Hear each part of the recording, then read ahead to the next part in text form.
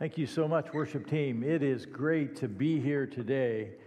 So glad to see you. Just before we dismiss Bridge Kids, reminding you about our May 30th joint worship service with Valley Brook. You know, you've seen that several times. What I want you to know that we've also are planning a serving project with Valley Brook. And it's kind of a cool opportunity. It will be to refurbish, or at least to help refurbish, the Northwoods Motel.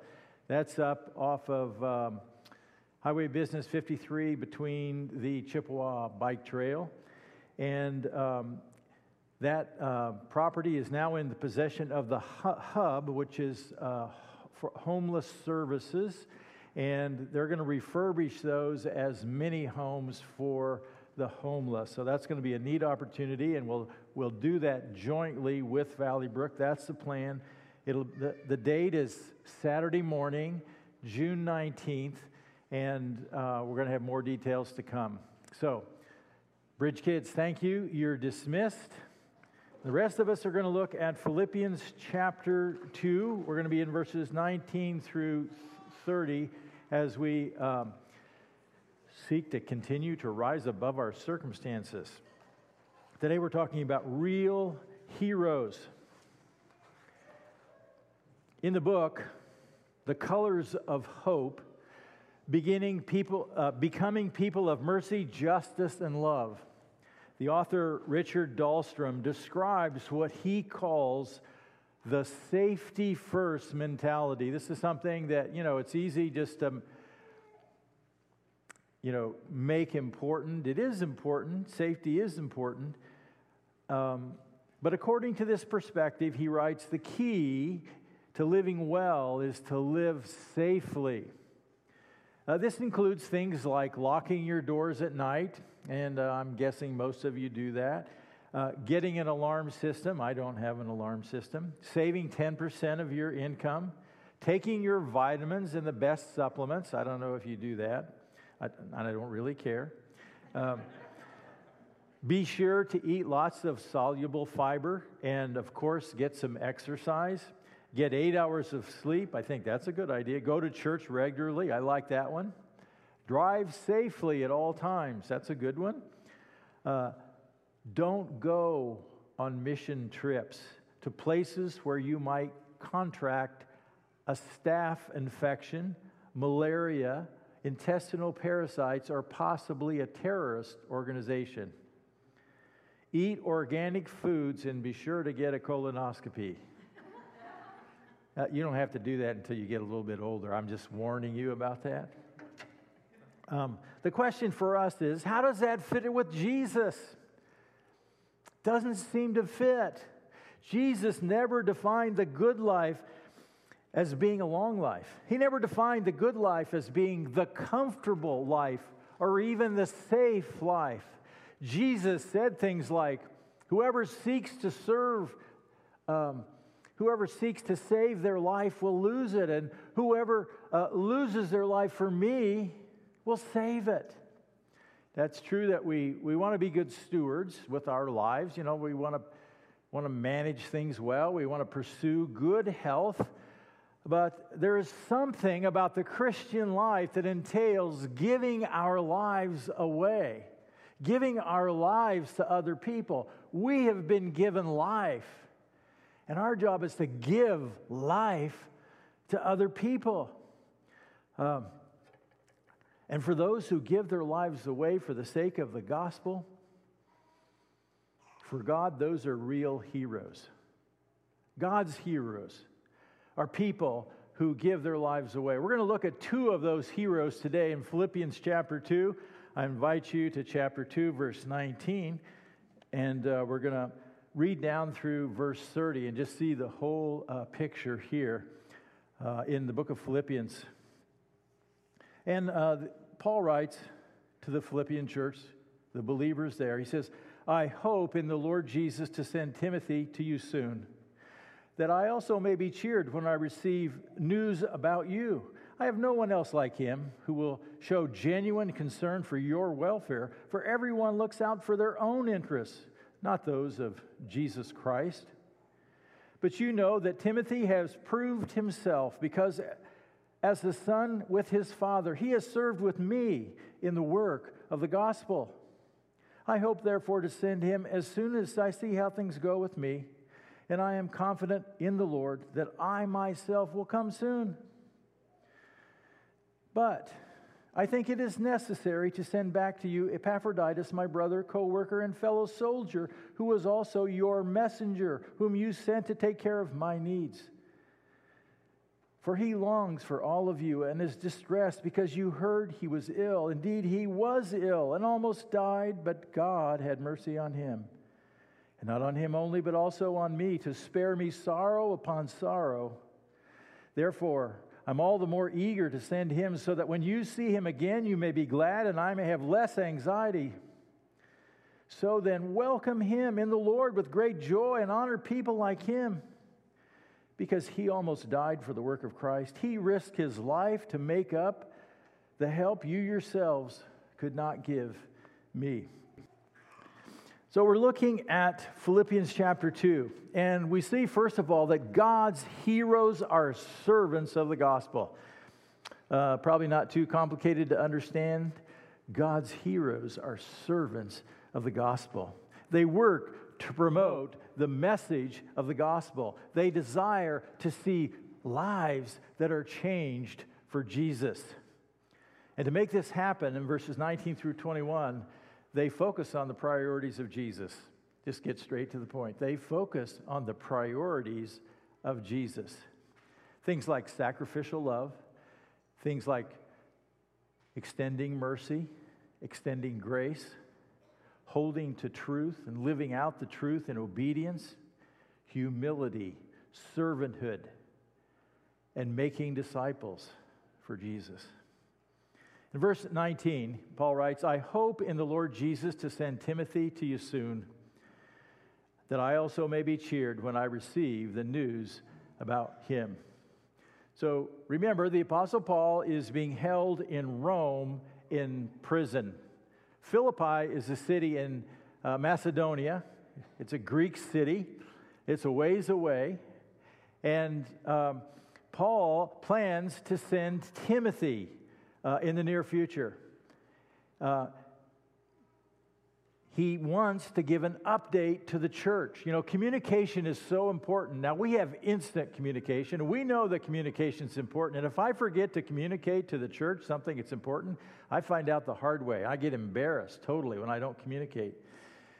If I do something without communicating with our elders, that's embarrassing, you know. Communication is really important. Now, they had to wait months for a letter or for a person. What's an update? Tell me what's going on. We've been praying for months, day after day. What's happening in Rome? And so Paul wants to send Timothy. Paul wants to hear how the Philippian church is doing as well. So Timothy is going to have to go there, and then later he's going to have to meet up with Paul somehow. He's either going to have to come back to Rome if Paul is in Rome, or he's going to have to meet up with Timothy somewhere else. And Paul wants to hear about the Philippian church. He's concerned about what's happening. Look at the things that he's also wrote. He wrote to them about striving together as one for the sake of the gospel. He was concerned about unity, which indicates the possibility that at times there wasn't unity, and he was urging them to that. He was concerned about humility, having the mind of Christ. And he wants to hear how it's going. He's concerned that they are still advancing the gospel of Christ. And he's hoping for a good report. In verse 20, he says, speaking of Timothy, he says, I have no one else like him who will show genuine concern for your welfare, Philippians. For everyone looks out for their own interests, not those of Jesus Christ. Now, Paul is in Rome, and he's around other believers in Rome, but he doesn't have anybody there like Timothy. You know, other people may have been asked to make this trip, but they were too busy. They had other concerns. Maybe they were fearful. Other priorities. Can't go, I can't go because I have a bad back. Maybe somebody had that one. No, that would be me. And Paul describes his character. No one else who will show genuine concern for your welfare. Timothy, it's in New American Standards, is one of kindred spirit. He's like-minded. He has the same heartbeat for the gospel that Paul does. He has the same drive to advance the kingdom, just like Paul. They're on the same page. They probably could finish each other's sentences on some occasions. But he says, I have no one who looks out for other people's interests. Now keep in mind what he's already said in Philippians 2. Just remember this. He told them, do nothing of selfish ambition or vain conceit. Rather in humility, value others above yourselves, not looking to your own interests, but each of you to the interests of others. And Timothy is one of those guys who gets it. He says, in your relationship with one another, have the same mindset as Christ Jesus. Timothy gets that. And that's a great encouragement to Paul. And when it comes to choosing priorities for Timothy, the answer is simple. Follow the leader. Follow the words of Jesus. Matthew 6:33. Jesus said this. He said, but seek first his kingdom, God's kingdom, and his righteousness, God's righteousness. And all these things will be given to you as well. It's about having kingdom priorities. The priorities that Jesus instructed. And this was Timothy's life perspective. Just like Paul, they were of kindred spirit. It was easy for him to be on the same page with Paul. I think I began to really understand this passage as a young pastor. It took me into my middle 30s before it kind of made sense to me. What's a kindred spirit? You know, we're all Christians. We all have the same spirit. My first ministry, I was an associate pastor back in Iowa, and I went to serve with a senior pastor named Joel. And I was his very first associate. He'd been a solo pastor for years and years and years. In fact, he had discipled me before I went to seminary, and he was the one who encouraged me to go to seminary. And he prayed for me and supported me the whole time we were there. And then he invited me back to be his first associate pastor after all those years. And I got to learn, and I got to see a model of somebody who was committed to Christ, who loved the gospel, who wanted to advance the gospel, who sought first the kingdom of God in his righteousness. And I remember as a young pastor, and I'd been there for a year or so, and I began to think, you know, there's nobody like us in the church. Of all the people, nobody understands the way we do. Now, there's a little bit of danger there of becoming prideful. But I knew he understood things about the church that his elders didn't see. I knew that, you know, he had a deep respect for theology, and he loved God's word. And, you know, I was growing, and it just seemed like, this is like Paul and Timothy. Paul's the old guy, Timothy's young guy, and I was young back then. Not so anymore. Verses 22 through 24, they also serve to advance the work of the gospel. They focus on the priorities of Jesus, and they serve to advance the work of the gospel. It's only logical for somebody who has the priorities of Jesus. Look at verse 22. He says, but you know that Timothy has proved himself, because as a son with his father, he served with me in the work of the gospel. Timothy had a track record of faithfulness. Committed guy. Serving to advance the gospel. Paul says, he has served with me. He's got a servant's heart. Now, the interesting thing here, Timothy is being trained as a leader. Timothy will become a very significant leader in the years ahead. But he's being trained as a servant, and he's serving alongside of Paul. Now, Timothy was a young man. He was led to faith by Paul. He was discipled by Paul. He was called into ministry through the work of Paul. And Paul had mentored him. And you know what? They hung out together for 17 years before the Apostle Paul was executed in Rome. There was an admiration and respect between the two, like a father and a son. They knew each other well. They accepted each other's flaws. Isn't that the biggest problem sometimes with working with people? You get to know them so well, you know every weakness they have. And sometimes that seems like it gets old.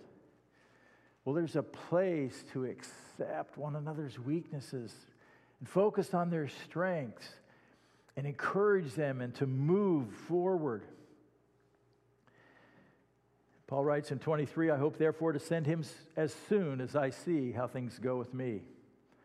Paul is going to send Timothy, but it's based on the outcome of his trial or the outcome of his imprisonment if there is no trial. And we understand in history that eventually it seems like Paul must have been released from this imprisonment. Later, he will be imprisoned again. Years later, he will be imprisoned again in Rome, and there will be no way out of that one. That will be a dungeon, and that will be an execution. But now he's in an apartment. In Acts 28, we see this unfold, and that's where he's writing from. And he's chained to a Roman soldier. Verse 24, it says, I'm confident in the Lord that I myself will come soon. Now, he doesn't have absolute certainty. He doesn't claim to be a prophet here. He has a confidence, and he thinks that it's going to work out. He thinks he's going to be released, and he thinks he's going to get to see the Philippians again. He's going to go to Philippi, to that church that he and Timothy established originally. As I mentioned, Timothy is being trained as a leader in the church, and that means he's being trained as a servant. That's the kind of instruction that Jesus gave his disciples. He was training them in leadership. Mark chapter 10, verses 42 through 45. Remember this passage just as a reminder. And Jesus called them together, the disciples, and he said, you know those who are regarded as rulers of the Gentiles lord it over them, and their high officials exercise authority over them. Not so with you. Instead, whoever wants to become great among you must be your servant. That's Jesus' focus. Humility and servanthood. And whoever wants to be first must be slave of all. And this is what's important. For even the Son of Man did not come to be served. He is our model. He came not to be served, but to serve, and to give his life as a ransom for many. He came to give his life as a ransom for you and for me. He came to give his life away. Not protecting it, not about safety at all cost, but to give it away. And one of the things we see here is the whole concept of leadership being turned upside down from the world's standards to God's standards. And do we see that with heroes as well? Do you ever dream of being a hero or wanting to win the prize or to stand at the center of attention because you did something so well? And if you can do it and honor God, that's awesome. But God's heroes are not people that stand out by world standards. God's people are those who are servants and have the same priorities as Jesus.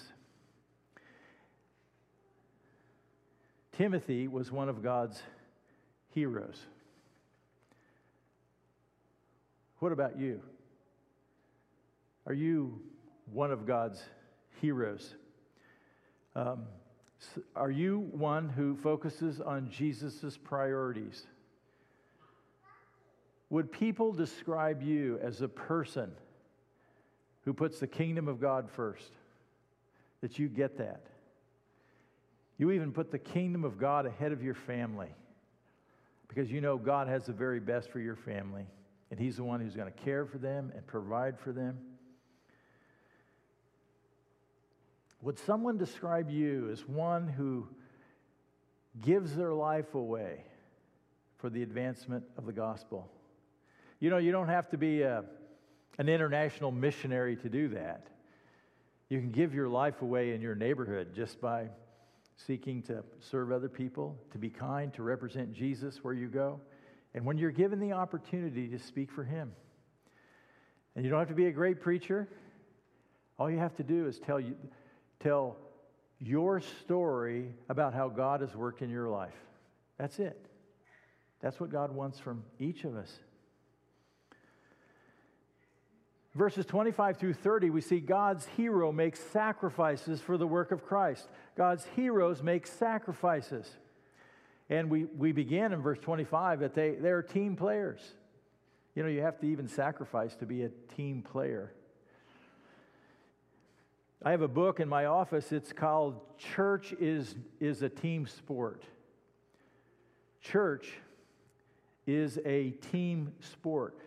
God has so designed the church, and I think team is just one of those good terms that fits our culture and our worldview today. We get team. Not everybody does the same thing. Teams have to have different players in different positions, and they need to work together. I saw that the Yankees turned 3 double plays yesterday, and the combinations were different each time. But if they don't work as a team, bases were loaded, 1 run scored, 2 runs scored, maybe even 3 runs was scored just because somebody goofs up. Church is a team sport. Paul continues his letter in verse 25. He says, but I think it necessary to send back to you Epaphroditus. Now, he'd already said, I'm going to send Timothy. Now he's talking about sending somebody else, Epaphroditus. He says, my brother, co-worker, and fellow soldier, who also is your messenger, whom you sent to take care of my needs. So we meet Epaphroditus for the first time. He's only mentioned in the book of Philippians. He's probably a different guy than Epaphras from the book of Colossians and also from the book of Philemon. Epaphroditus is from Philippi. That's his home church. He had come to Rome, and we're going to see this later in chapter 4. The reason he came to Rome was to bring Paul a financial support from the Philippian church. Because, see, Paul's held prisoner, and, you know, the government doesn't take care of your food and your housing when you're in prison. You have to supply your own. And so Paul is getting missionary support from churches, and the Philippian church is the best. And so Epaphroditus took a little bag of gold to Paul. He had to be a responsible guy and a faithful steward to do that. And he was sent to be a servant to the Apostle Paul, to help out, to do what was needed so the ministry of the gospel could continue even in chains.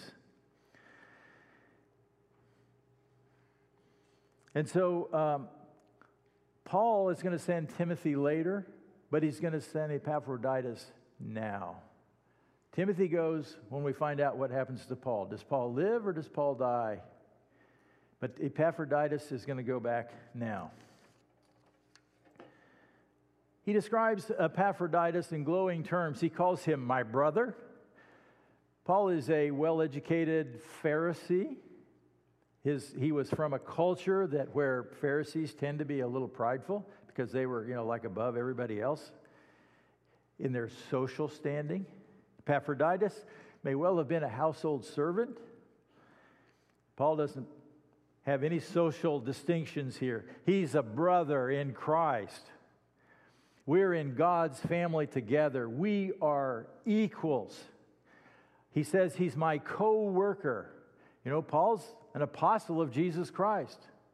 And, you know, Epaphroditus is just one of those guys that came to serve him. And Paul says, no, we are in this side by side. We are co-workers, co-laborers together for the work of the gospel. Paul describes him as a fellow soldier with Paul. This is a little bit of a step up here. He is a soldier for Christ. He's in God's army. He understands spiritual warfare. He understands the wiles of the enemy. He understands the controversy of the gospel and what happens when people disagree about the gospel and fights break out. Paul has been arrested and Paul's been beaten. He understands that there's really a spiritual battle going on for the gospel. He knows how to make a defense for the gospel.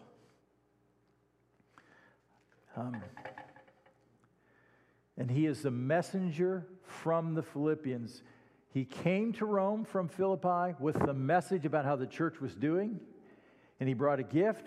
Now Paul is sending him back. He's the messenger back to the Philippians. Now Paul is concerned that the Philippians might take this as a little unusual. Why is Epaphroditus coming back now? Is he a wimp? What's the matter? Why doesn't he stay? Why doesn't he do what we sent him to do?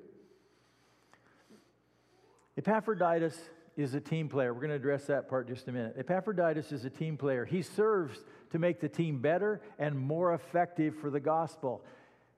He doesn't care what his role is. The church is a team. It's made up of team players, many players, just like the human body. We see this in 1 Corinthians 2, verse 12. Paul writes to the Corinthian church in Corinth, he says, just as a body, though one, has many parts, but all its many parts form one body. So it is with Christ. He's making a comparison. The human body, many body parts, but you only see one of me. The church is like that, he's saying. The church is the body of Christ, and it's made up of many body parts, many members, many team players. There's only one body, but there are many team members. And that's why we are to strive together as one. In verses 14 through 20, he continues, even so the body is not made up of one part, but many, and he's referring to the human body now. He says, now if the foot should say, because I'm not a hand, I do not belong to the body, it would not for that reason being part of the body. And if the ear should say, because I'm not an eye, I do not belong to the body, it would not be for that reason to stop being part of the body. If the whole body were an eye, where would the sense of hearing be? If the whole body were an ear, where would the sense of smell be? And his point is, they're all important. Every part is needed. They all must work together as a team. Every team member in the church is needed. Now,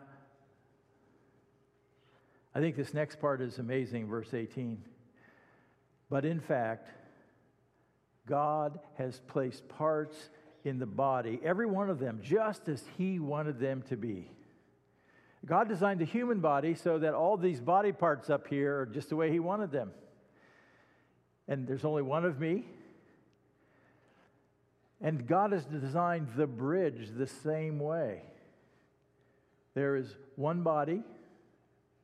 There are many local bodies in the city of Eau Claire and in the Chippewa Valley. And there is one universal church, and we're a part of that.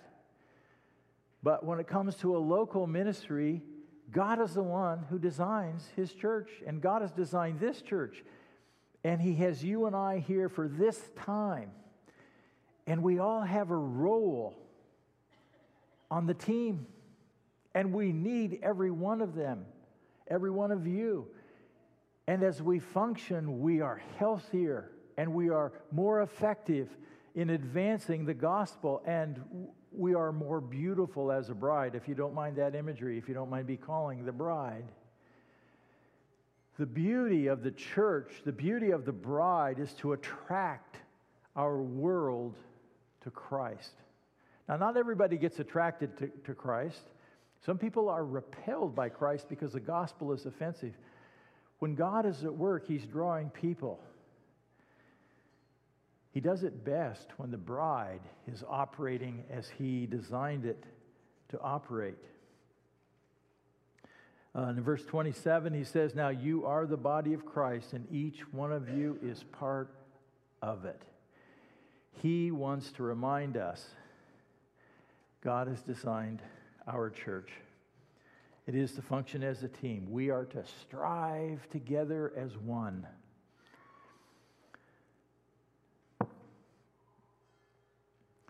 Not only are God's heroes team players, that's how God designed the team, but they're also risk takers. And before we address 26 through 30, let's just stop. If God has designed the church as a team, we need people in every place. Now, we have several things that are just required to go week from week at the bridge, to be a part of the team. To be a part of the team, we need somebody that helps with lights every Sunday. We need somebody that helps with the soundboard every Sunday. We need somebody running graphics every Sunday. We need people that come in early and set up every Sunday. We need people in Bridge Kids holding our small ones. We need people that help out in Bridge Kids. We need people who can teach in Bridge Kids. We need people who serve in 412. We need people who are growth group leaders.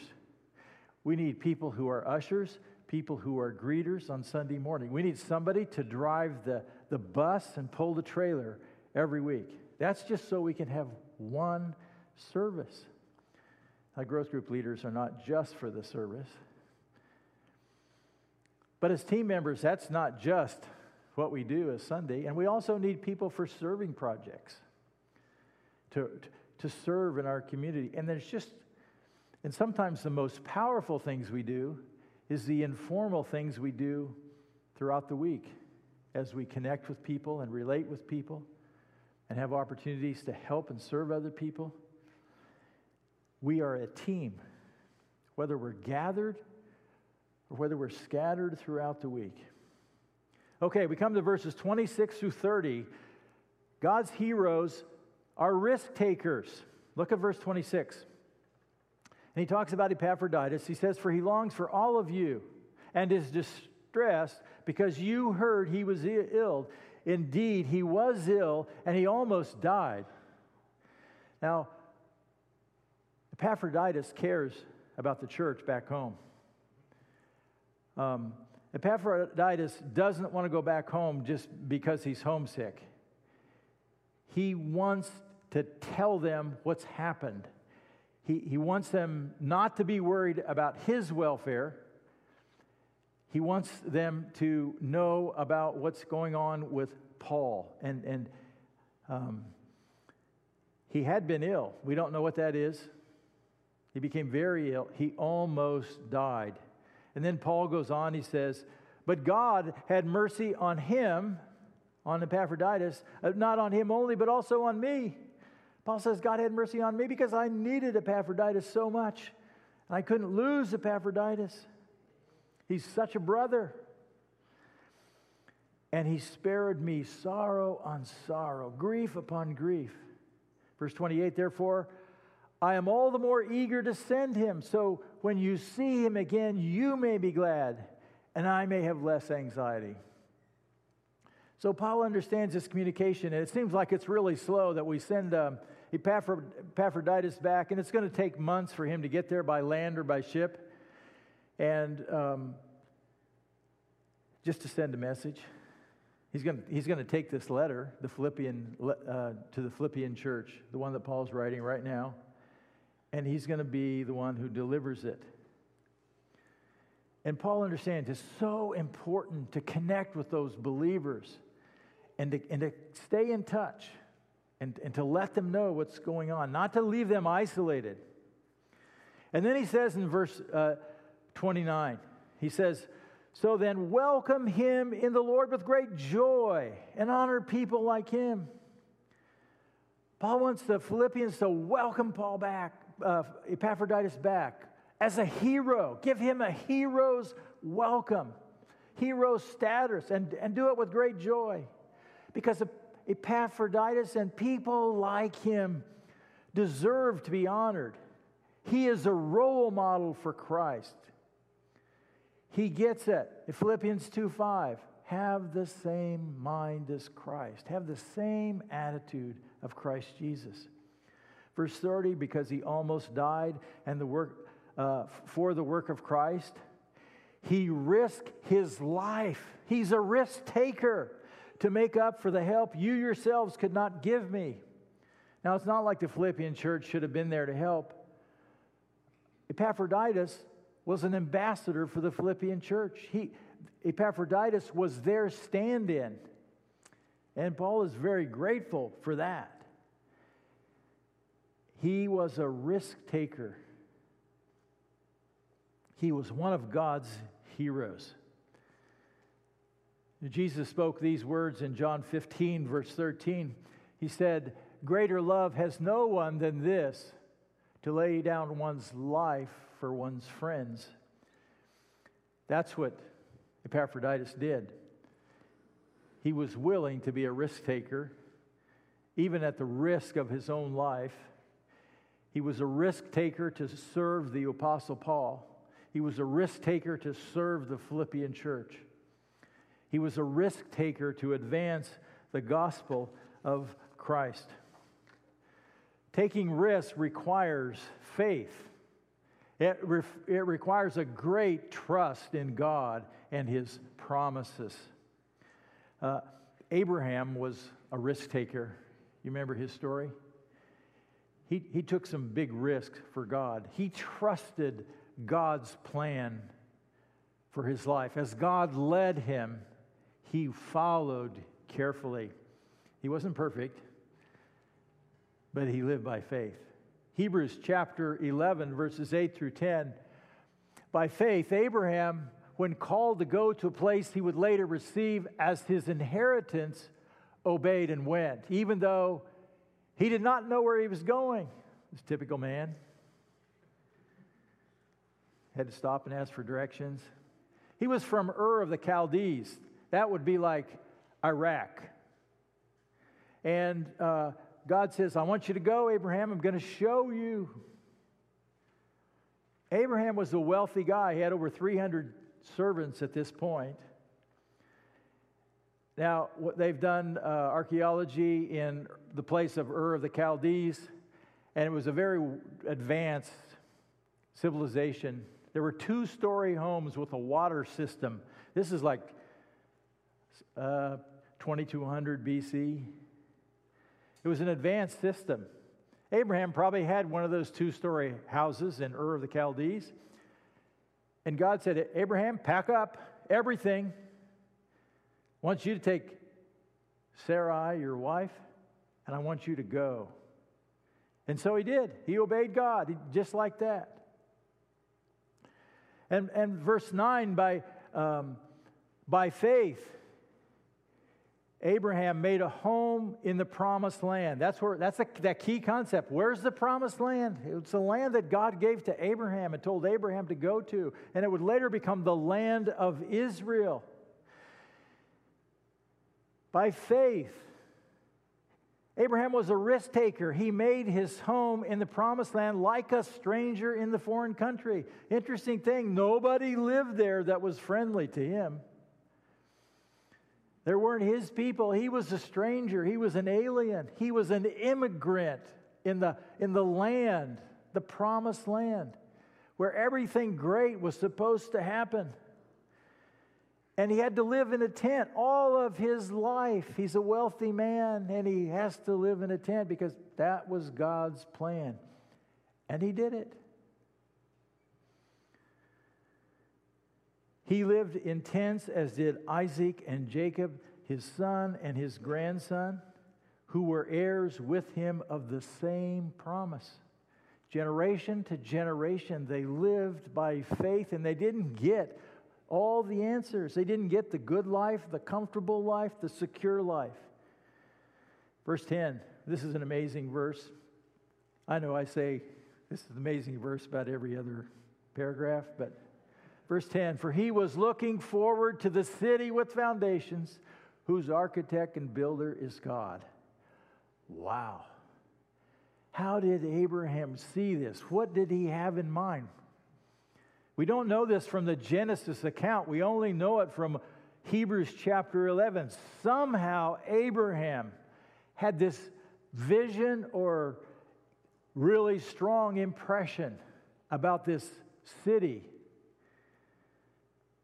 with foundations whose architect is builder is God. Not a human-built city, but a God-built city.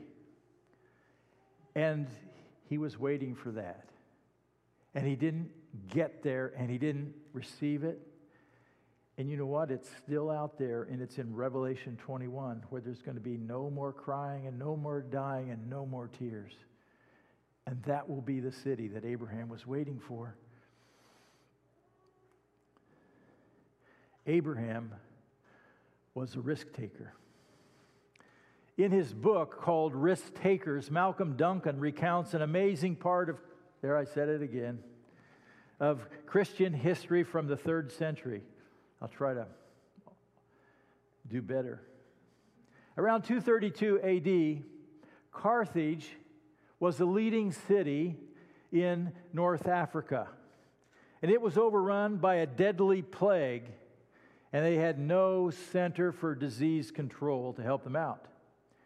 And dead bodies were gathered quickly. As soon as somebody died, the body had to be thrown over the wall or taken outside of the city. And if you were even suspected to be exposed to the plague, you were ousted from the city and you were not allowed back in. And this became very painful for people. Suffering, dying, being ostracized, and not back into their homes. The bishop of Carthage was named Cyprian, and he was one of God's heroes. He called the church of Carthage together and invited them to go and live among the sick and the dying. This is revolutionary.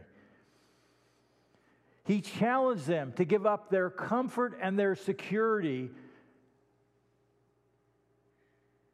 and to step into a world of the rejected and the forgotten. Cyprian used a biblical illustration about being willing to give up your life for the cause of Christ. He used the example of Epaphroditus. And these Christians of Carthage were called parabolani, meaning one who takes risks, risk takers, because that's how the Apostle Paul described Epaphroditus, risking one's life. The parabolani became a movement that served the poor, the broken, the forgotten, and the vulnerable. And they were all inspired by Epaphroditus, the risk taker. Let's go back to that question. Are you one of God's heroes? Would people say you are a risk taker for God? Do people see you as a servant of the gospel and serving the priorities of God's kingdom, the priorities of Jesus? Are you a team player in Jesus' church? That's what God wants from us. We don't have to be great by the world's standards. We have a different set of values. And it's about humbly serving the cause of Christ. Let's stand together and pray.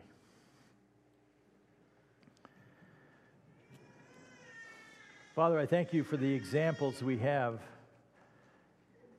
about two men that lived out their lives pursuing the mind of Christ, humbly walking with Christ for the sake of the gospel, serving together on a team. God, may we learn from these men. And God, would you enable us to be servants for you wherever we are? There'll be some people in this room that will serve God internationally. There will be some people who may move to another city.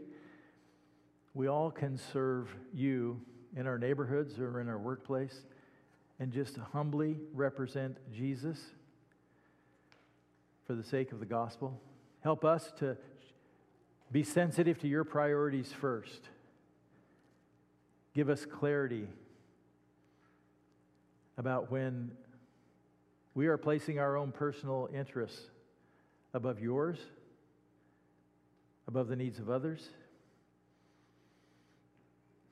Help us to be more like Jesus in expressing our love, demonstrating humility, being kind. And give us boldness to share our story and to speak words that bring life and offer life, the life that comes through the gospel of Christ. For Jesus' sake, I pray. Amen.